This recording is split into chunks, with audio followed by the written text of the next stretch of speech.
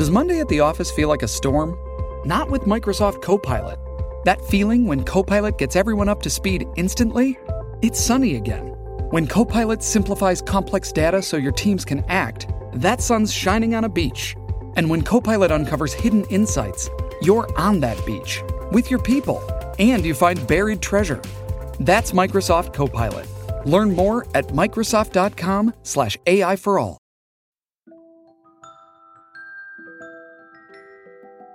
Hi friends, how are you? I hope you're having a wonderful day today. My name is Bailey Sarian and I'd like to welcome you to the Library of Dark History. We need like books if this is, how is this a library? I don't know. But this is a safe space for all of the curious cats out there who wonder like, hey, is history really as boring as it seemed in school? Oh, nay. This is where we can learn together and talk about all the dark, mysterious, dramatic stories our teachers never told us about. So growing up, I don't know if you know this, but I was Judy Garland. I was Judy Garland. I don't know if you know that, but I was Judy Garland. And I was just Judy Garland. And hi. I loved all the glitz and glamour of that Hollywood golden era. And then when you look a little bit deeper, of course, surprise, surprise, it has a dark and seedy past. Well, there's a lot of nonsense going on. A lot of shenanigans were going down. Okay? Unfortunately, it's still that way today. Am I right? Hollywood. I know. How many stereotypes come to mind? There are the parties. There are the beautiful people. All the glitter, the glam. And then there's the other stuff. Super dark stuff like studios covering up violent crimes. Feeding kids drugs to keep them awake longer. Sexual assault. Forced abortions, and secret murders that happened on set, and of course, cover-ups. Basically, there's a lot more drama behind the scenes than on the scenes. I know, they should just turn the cameras around, and what a great show. So let me open up my little dark history book here to the Hollywood chapter. I found it. Okay, friends, so how did we get here? Well, we're going to go all the way back to 1883 when a guy named Harvey Henry Wilcox bought 150 acres of wide open, undeveloped land near Los Angeles. And this happens to be the exact area we know today as Hollywood. But Harvey wasn't interested in making movies. Maybe because they also just didn't exist yet. But also, Harvey was a very religious man and thought this area would be a perfect little place to make a religious community. Sounds like a cult leader if you ask me. Oh my God, Hollywood's a cult. Oh, I just solved the mysteries. Oh God. Anyways, Harvey and his wife would farm apricots and figs and set up churches and help build houses. Now remember, these were the Prohibition times. And Harvey and his wife, they really leaned into that. I mean, this was just going to be a good little Christian community, you know? Well, the farming thing didn't really work out for them, but people did start moving to the area as the population of Los Angeles started to grow. And in 1887, Harvey would officially register the town as Hollywood, California, a name his wife picked because she overheard someone say it on a train. And she was like, hey, that's a great word. I like how it sounds. I'm taking it. And over the next few years, the town would keep developing electricity, telephone service, gas lines, and it started to look like a real city. Meanwhile, on the East Coast, that's where movies were being made. And these pioneers of the movie industry were looking for new ways to push themselves. They wanted to make movies better, developing new technology quicker and quicker. But they ran into some problems. For starters, the weather was really bad. Plus, as movies got bigger, so did the size of the productions. It was no longer just one guy filming, one actor. You needed a whole crew and a studio, and space to go along with it. The other problem on the East Coast was our friend, remember him? Shout out Tommy Edison. Hey. Remember he was all about being the pioneer of the filmmaking industry and was quick to sue anyone who made any progress in his fields, his specialty. Well, these guys didn't want to get sued, so what's a filmmaker to do? Well, these guys used their noggins and they headed to Southern California. Added bonus, if Tommy did find out you were making a movie and tried to slap you with a lawsuit, you would be close enough to Mexico that you could make a run for the border. So, Hollywood had the weather. the space, no Edison. And it was a largely undeveloped area right next to both a beautiful beach and a desert that was perfect for filming Westerns. Yeah, which just so happened to be like the most popular genre of the time. So now by 1910, the film industry had arrived in California in a very big way. And with this brand new industry came a lot of workers, carpenters, electricians, costumers, and other highly skilled workers were moving to Hollywood to help make movies, So there was problems with the film industry from the very start. There were a lot of people willing to sacrifice and do whatever it took to be a part of it.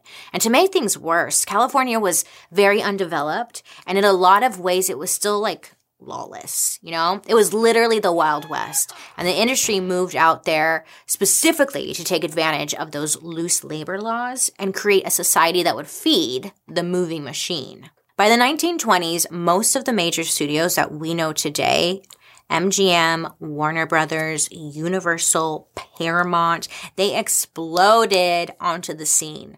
And they were all competing with one another for that box office money. So they came up with what they thought would be an effective method of getting people to see their movies and not their competitors' work. They would cast recurring actors and actresses that everyone could recognize and fall in love with in their films. Almost as if it didn't matter what the movie was actually about, the performers would keep audiences coming back. They called these actors and actresses movie stars. And now we're going to pause for now. Along with movie stars came a rise in attention, and with attention comes publicity stunts. One of the first movie star publicity stunts happened around 1910 and involved an actress named Florence Lawrence. Yeah, that's a name. Florence Lawrence? Florence Lawrence? Girl. Who was said to be the greatest moving picture actress in the world. Oh, yeah. But then out of nowhere, newspapers started reporting that she had died tragically in a streetcar accident. But then the studio said before she died, Florence filmed one final movie. So of course, everyone wanted to see this thing. She died, we have to go support her and see her last movie. Then the head of the studio started taking out ads in the papers claiming Florence was actually still alive and she was going to go to the premiere of the movie. Wait, what? It didn't matter what was true and what was false. The public was freaking eating it up, okay? And it worked. They needed their Florence Lawrence fix. So the studio head tells reporters to show up to the train station at a specific time and have their cameras ready for the story of the century. Well, reporters and hundreds of fans gathered at the train station, clamoring to get the best view of who may be arriving. Now, the train pulls in, the brakes screech to a halt, the door is open, and out walks Florence Lawrence. Oh, she's alive, well, and in the flesh. You know what I'm saying? People are basically just fainting and dying, and they are pouncing on this poor woman. She's back from the dead. She's like, Jesus. But not really, because she wasn't dead in the first place. They're ripping buttons off her jacket. They're just losing their goddamn minds. Okay? This is really one of the first times we saw people treat an actress like a superstar. So when the studio saw this reaction, they realized they had the power to create a public figure who had major influence. And with major influence comes box office draw, which is a fancy Hollywood way of saying they could get people to the theaters and watch the movies and they can make money. Yay. Money. It's always about money, right? So talent didn't matter as long as the public was eating up the stories the studio created and were giving them all their money, okay? All the studios jumped on board and started creating stars of their own because they saw how well this was working for them. So this works out well for the studios because the movie-going public just wants to know everything about their favorite stars. And the press is more than happy to feed them because they're using movie stars to sell their products too, right? And in order to sell more and more papers, they start publishing some pretty wild stories of their own. Juicy affairs, murder cover-ups, wild drug parties. But the studios didn't love these stories because they worked really hard to create and keep squeaky clean images of their movie stars. Something that people would want to be. So when nasty rumors started to spread about these golden geese, they took it upon themselves to cover it up. And then it all comes to a head in 1921 when a popular comedian and movie star named Roscoe Arbuckle is arrested for rape and murder. So Roscoe Arbuckle was born March 24th, 1887 in Smith Center, Kansas. Now, Roscoe was a big baby when he was born. Literally, like he weighed 13 pounds when he was born, so a big baby. That's a big boy. You know, this is important for two reasons. Number one, it gave his mother chronic health problems that would kill her just 11 years later. And number two, it led to the creation of his nickname, Fatty Arbuckle, which was the nickname he was most well known by. Now, Fatty over here was a singer and a dancer who was discovered by a Hollywood bigwig in the early 1900s. He started appearing in silent comedies, which is weird, like silent comedies. When you think about it, like how? I don't know. Anyways, but the joke was usually about his weight, and soon he became one of the most famous comedians in America. In early September of 1921, at the height of his fame, Fatty went to San Francisco to party with a few buddies. So they're there, they're drinking, they're hanging out in some, hotel, when some girls came knocking on their door. Knock, knock, knock, who's there? We don't really know exactly what happened at this party, but what we do know is someone named Virginia Rapay started feeling very sick. Some sources say that she started screaming at the party, and when her friends asked her, what's wrong? What's wrong? She started yelling, he did it! Others say that once she started feeling sick, she just went home and immediately hopped into bed, and she just never got out. Whatever the case was, a few days later, she died. And it was later determined she had a ruptured bladder. So a friend of hers went public and said that the reason her bladder was ruptured was because she had been raped to death by Fatty Arbuckle. The press caught wind of what happened, and it quickly became the biggest story in the country. Soon, rumors started circulating about how Fatty had been abusive to this woman, slapping her around and forcing her to have sex with him. Other stories said the reason she died was because Fatty was, fat and crushed her to death. He went to trial a total of 3 times on 3 different sets of charges, but he was never convicted. But the trials took so long that it didn't matter. Fatty's image was completely destroyed, his films were banned, and his career never recovered. So the studios weren't so worried about Virginia. From their perspective, they had invested lots of time and money into making Fatty a star, and all of that was now lost.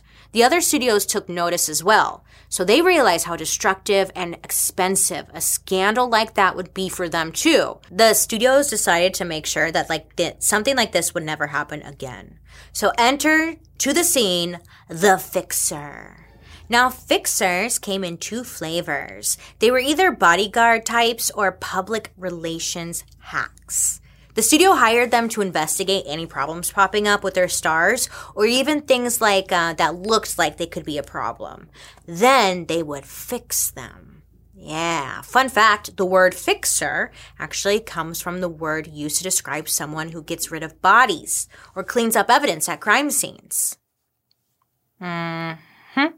But first, we're going to pause for an ad break. There are stars as people, but as little money-making machines who have to present a perfect image to the public at all costs. Now, this would become especially bad when we see the studios use their fixers and their power to create and control their stars from a very young age, force-feeding them drugs to stay awake and drugs to fall asleep, and working 18-hour days before they're even 17 years old. Basically, if you wanted to be a star, your life was no longer your own. You see, actresses had it pretty much the worst. Okay, look, their hair was usually dyed and cut instantly after they signed their contract. Then they were forced to stay under a certain weight, and if they couldn't do it on their own, the fixers would step in to keep food away from them, swiping it out of their hand. Slapping the food away. Instead, they fed them things like coffee and diet pills. So, that's nice. The actresses even had appearance reviews with the studio heads, and even their names would be changed. You were just a blank slate, baby. MGM once held a contest to have the public vote on the stage name for a young actress named Lucille. And that's how Lucille became Joan Crawford. Girl. Yeah, we're talking about you. Fun fact, Joan always hated her new name because it reminded her of crayfish. Can I just say, side note, I just finished Mommy Dearest not that long ago. Joan. Not you, girl. Joan Crawford, she was something. Wow. Maybe another day. Okay, but anyways, you should read that if you haven't. And okay, look, it wasn't just superficial stuff. The studios didn't let you have relationships with like your kids without their permission.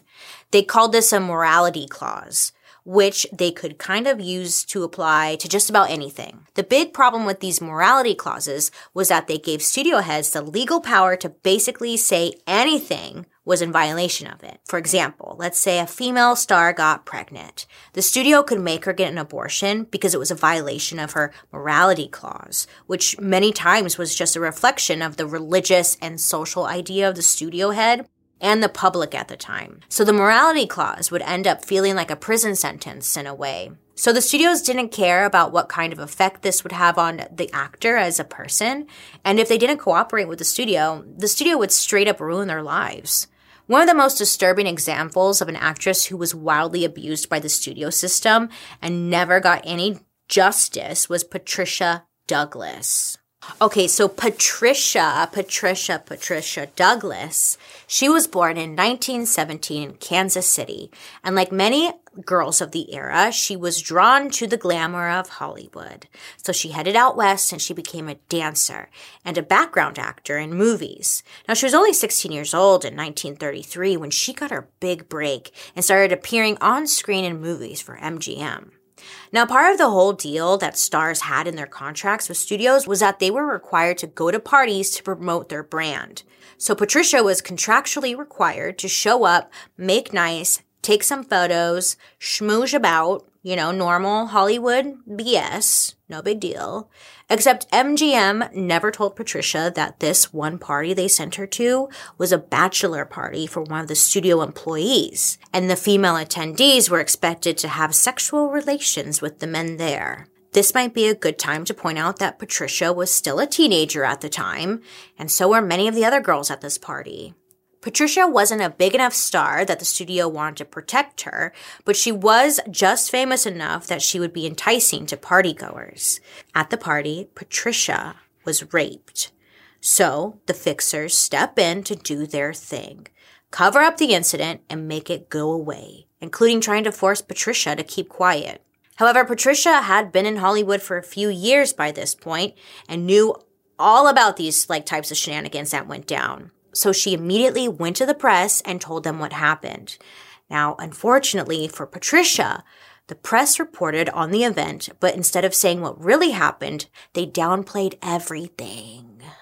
The media once again, am I right? Yeah, come on. Everything bad. Everything bad. Yeah. Now, despite the press hanging Patricia out to dry, behind the scenes the studio was in a huge panic.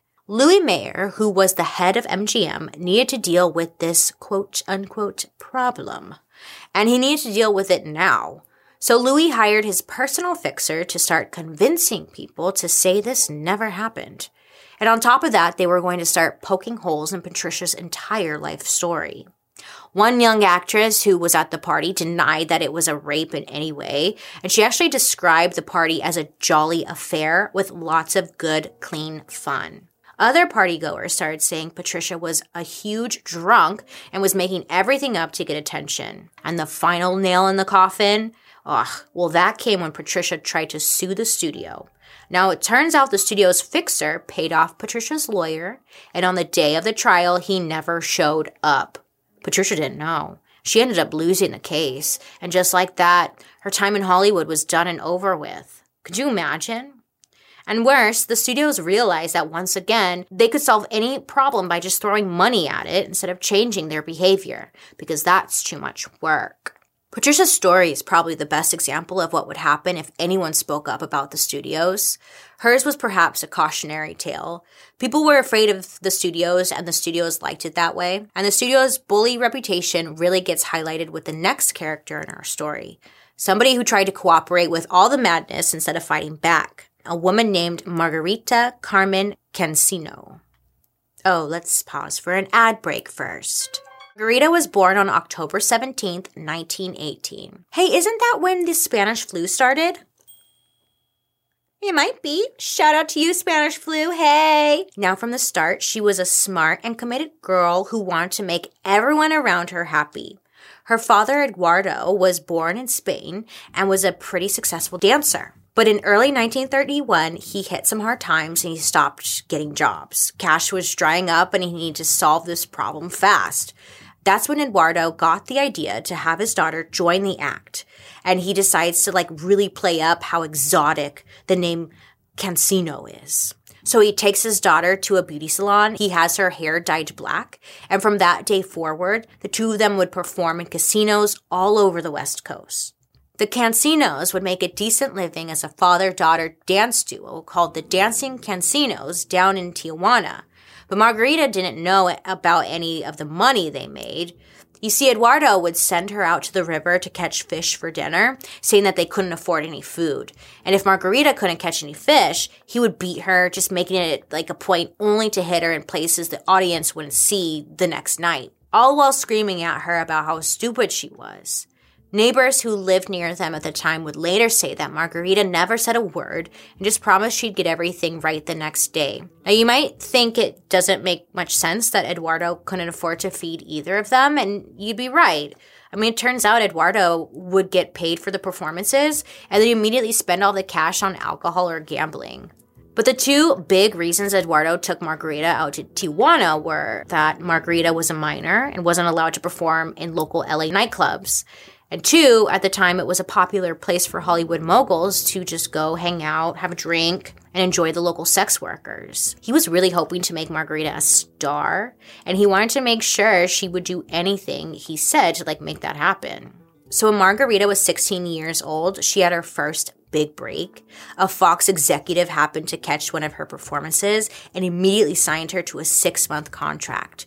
The only condition that executive had was Margarita had to change her name, so she did, to Rita Cansino. Rita appeared in 16 films between 1934 and 1937. Eventually, she met two men who would change the course of her life forever. The first guy, Eddie Judson, was her father, and he was obsessed with Rita becoming a star. The two of them got married in 1937, the year they met, and Eddie immediately got to work setting up publicity events for his wife all around town, telling her he would leave her if she didn't cooperate. Because of this, she earned the nickname the most cooperative girl in town. What a great nickname. Thanks. He also forced her to dye her naturally brown hair a deep red because he thought she looked too Latina. He even made her go through painful electrolysis treatments to move her hairline back in an attempt to look more white. With her brand new look, Rita was attracting all the big power players in town. Rita's husband, Eddie, arranged a meeting with a second man who would change the course of her life. His name was Harry Cohn. How come everyone's name is Henry or Harry or... Those are the two. Everyone's name was that. Harry was the head of the 20th Century Fox studio. Yeah. So money, great. Harry told Eddie that he loved what he saw, aka a cash cow that could be sold to the public as both the wholesome girl next door and the exotic sex pot at the same time. But he tells Eddie he has two conditions for signing a deal with her. First, she has to change her name, again. Harry wants Rita to go for something more all-American, so she agrees to take her mother's maiden name and becomes Rita Hayworth. Yes, that Rita Hayworth. Now, the second condition Harry had was more controversial. Harry told Eddie he needed to have sex with Rita. When Rita hears this, she finally snaps. Because, by the way, Rita has been in this meeting the entire time these two men were having a meeting about her career. Just no one's talking to her, right? Rita tells the men there's no chance in hell that something like that is ever going to happen. Harry gives in and agrees to sign Rita to a 7-year contract. But from this point on, he makes sure to make Rita's life a living hell. Well, remember the fixers from earlier? Whenever Rita was on shoots, Harry would have a fixer place a bug in her dressing room to make sure she wasn't saying anything bad about him. to listen in. Harry also gave himself final say regarding anything having to do with Rita. So Harry was right about one thing. The public loved Rita Hayworth. I mean, she starred in a bunch of films over the next few years, including her most iconic role, Gilda, where Rita played the femme fatale in a detective thriller. And Rita owned that role so much it became synonymous with her public image. Fun fact, when the United States government was testing atom bombs in World War II, there was actually a picture of Rita Hayworth painted on the side of one of them, and the name of that bomb, Gilda. Eventually, Rita became so famous that she was able to leave Eddie and move on to a string of other famous affairs. She had 5 husbands in total. We're not judging. A little. One of the most prominent of those husbands was a man named Orson Welles. In 1942, he was known for being a 25-year-old boy wonder who made a film called Citizen Kane. Rita was completely smitten with Orson, who she thought was charming, handsome, and just so talented. And the two got married in 1943 during one of Rita's lunch breaks on her film shoot. After they took their vows, a friend asked Rita, What's next for the happy couple? What are you guys up to? And Rita was like, I gotta get back to the studio. So that was their honeymoon, I guess. The funny thing is that Orson Welles would later say that Rita never actually liked being a star, but she didn't want to let anyone down. She was already there. Her friends would say she seemed happiest whenever she was with Orson, which would be cute if Orson Welles hadn't cheated on her with countless other women, like Judy Garland, but more on that later. It was around this time that Orson began outright ignoring his wife for months at a time. The cheating didn't bother Rita, but the neglect did. She filed for divorce in 1948. Apparently, during the divorce, Rita told Orson, "The only happiness I've ever had in my life has been with you." And Orson responded with, "Well, if this was happiness, imagine what the rest of your life has been." So, he seemed like a really nice guy. Rita Hayworth would spend the rest of her life chasing love, garnering the affection of many powerful men who either expected her to be Gilda the sex pot or wanted to control her. At one point, she even married a prince. Yeah, and she was straight up a princess. Good for her.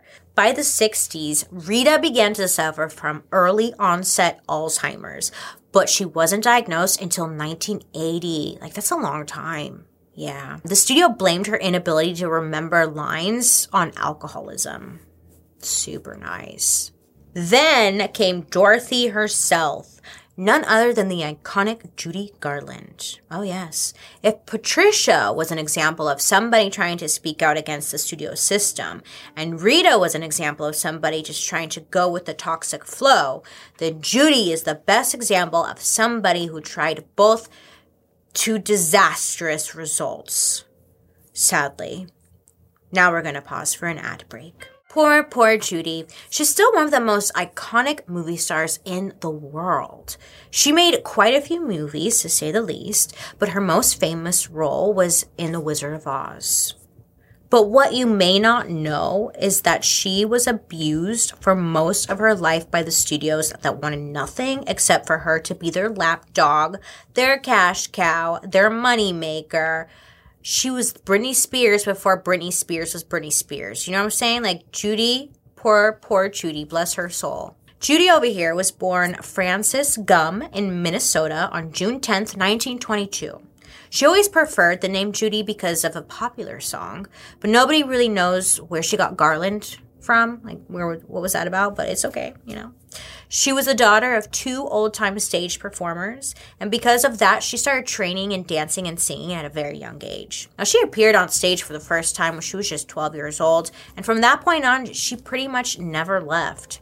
At age 13 years old, MGM signed her to be their next big star. Just a few years later, she started acting in major films, and by the time she was just 17, she starred in The Wizard of Oz. Well, her experience as a 17-year-old on set wasn't freaking what you would expect. It was terrible, upsetting, and freaking dangerous. For starters, they wanted her to work 18 hours a day for 6 days a week. And in order to stay awake, the studio would give her speed. Yeah. And when it was time to sleep, for the 3 or 4 hours she was allowed, they would give her a sleeping pill. To keep her weight where they wanted it, she was given a daily diet of black coffee, chicken soup, and diet pills, amphetamines, and 80 cigarettes. 4 packs a day. She's how old? She's 17. She's 17 years old. What are they doing? They didn't give a shit. They didn't give a fuck. The crazier thing about it is that, like, all this was legal because she'd signed a contract. And they had a fixer to protect the details from getting to the press. To make it even more fucked up, they would only give her things like food and sleep when they thought she did good work, like as a reward system. If she said she was tired or she, like, didn't want to do something, they would say that she didn't care about her friends at the studio, or that she would make everyone lose their jobs, just playing some serious mind games and putting a lot of pressure on her. So Judy learned at a very young age how to give people what they wanted in order to get what she needed. Needed as in what she needed to just survive. So when The Wizard of Oz took off, things actually got even worse for her because the studio wanted to make more and more movies to keep making more and more money, right? So eventually, Judy realized the studio needed her, and she would fight back, like, in her own way. For example, Judy decided she wanted a family, but she knew the studio would never allow it. So she decided to get pregnant and hide her pregnancy until she started showing. Once her pregnancy was that far along, there was nothing the studio could do about it, you know? Unfortunately, before Judy's pregnancy could get to the safe window, Judy's own mother would expose the secret to the MGM studio. And they did exactly what Judy feared. They forced her to get an abortion. Their reasoning? The public wasn't ready to see her as a mother. That's fucked up. As time went on, Judy sank into a deep depression. I wonder why. We just don't know. They had her working these long hours, insane expectations on and off screens. This had major psychological effects on her as well as physical, which is not surprising. Judy once said the studio became a haunted house for her. Every day when she went to work, she had tears in her eyes and resistance in her heart and mind. Judy once missed 17 straight days of filming because she wasn't feeling well. So when a director of one of her films asked about it, she said, like, it's a struggle to get through the day. I use these pills. They carry me through. Instead of adjusting their expectations, the studio charged her $100,000 for the cost of her psychiatric care and their lost time. Like, her drug problem was a burden to them, as if they didn't force feed it to her for years. As years go on, Judy has a harder and harder time performing due to her struggles with eating disorders, sleeping, suicide attempts, and drug use. She would go in and out of treatment centers through marriages and divorces, and her health just started to decline, and money became even harder to come by. The narrative portrayed to the public by the studios and their fixers was that she was a tormented artist who was difficult to work with and couldn't control herself. So, of course, just putting the blame all on Miss Judy. No matter what Judy said to try and draw attention to the fact that she was abused throughout her time with MGM, no one at MGM was ever held accountable. Sadly, Judy Garland died from an accidental drug overdose in 1969 after consuming the very same sleeping pills MGM gave her in the first place when she was just a child. So the golden age of Hollywood was not at all that glamorous, now was it? I mean, this was just a tiny little snippet of a huge-ass problem that still goes on today. Thank you so much. From the smoke-filled studio parties where young women were raped to the erasing of all identities as a way to, fully controlling the sleep and diet of their biggest stars. Accountability was nowhere to be found. So if you want to end on some kind of bittersweet note, after Rita Hayworth died in 1987, her agent reflected on a trip they took to Brazil. You see, one day, Rita disappeared from the group, panicked. Everyone was, searching for her everywhere, and she was nowhere to be found. But then, the phone rang, and a voice says, "Hey, I heard you're looking for Rita Hayworth. She's a mile up the road on the beach." So her agent and her family, they all head to the beach to, where they see a group of kids flying beautiful, colorful kites, and sitting in the middle of all the kids was Rita Hayworth with a huge smile on her face. Her agent says he had never seen her so happy. Well, everyone, thank you so much for learning with me today a little bit of, how dark Hollywood's past really was. There's also something else, like, did you know Hollywood used to be called Hollywood Land? We should do an episode on that. Anyways, remember, don't be afraid to ask questions to get the whole story, because we deserve that, don't we? Yeah, we do. Now, I'd love to hear your reactions to the story, so make sure to use the hashtag Dark History so I can follow along over on social media. And don't forget to join me over on my YouTube, where you can watch these episodes on Thursday after the podcast airs, and also catch Murder, Mystery, and Makeup, which drops every Monday. Thank you so much for hanging out with me today. I hope you have a wonderful day and you make good choices. Bye! Dark History is an Audio Boom original. A very special thank you to one of our historical consultants, Movikarma, who can be found on Instagram at MOVIKARMA. This podcast is executive produced by Bailey Sarian, Kim Jacobs, Dunia McNeely from 3 Arts, Ed Simpson, and Claire Turner from Wheelhouse DNA. Produced by Lexi Kiven. Research provided by Ramona Kiven. Writers, Jed Bookout, Michael Oberst, Joey Scavuzzo, and Kim Yagid, and me, Bailey Sarian. And a big thank you to our historical consultants, Movikarma and David Lazar. And I'm your host, Bailey Sarian. Bye!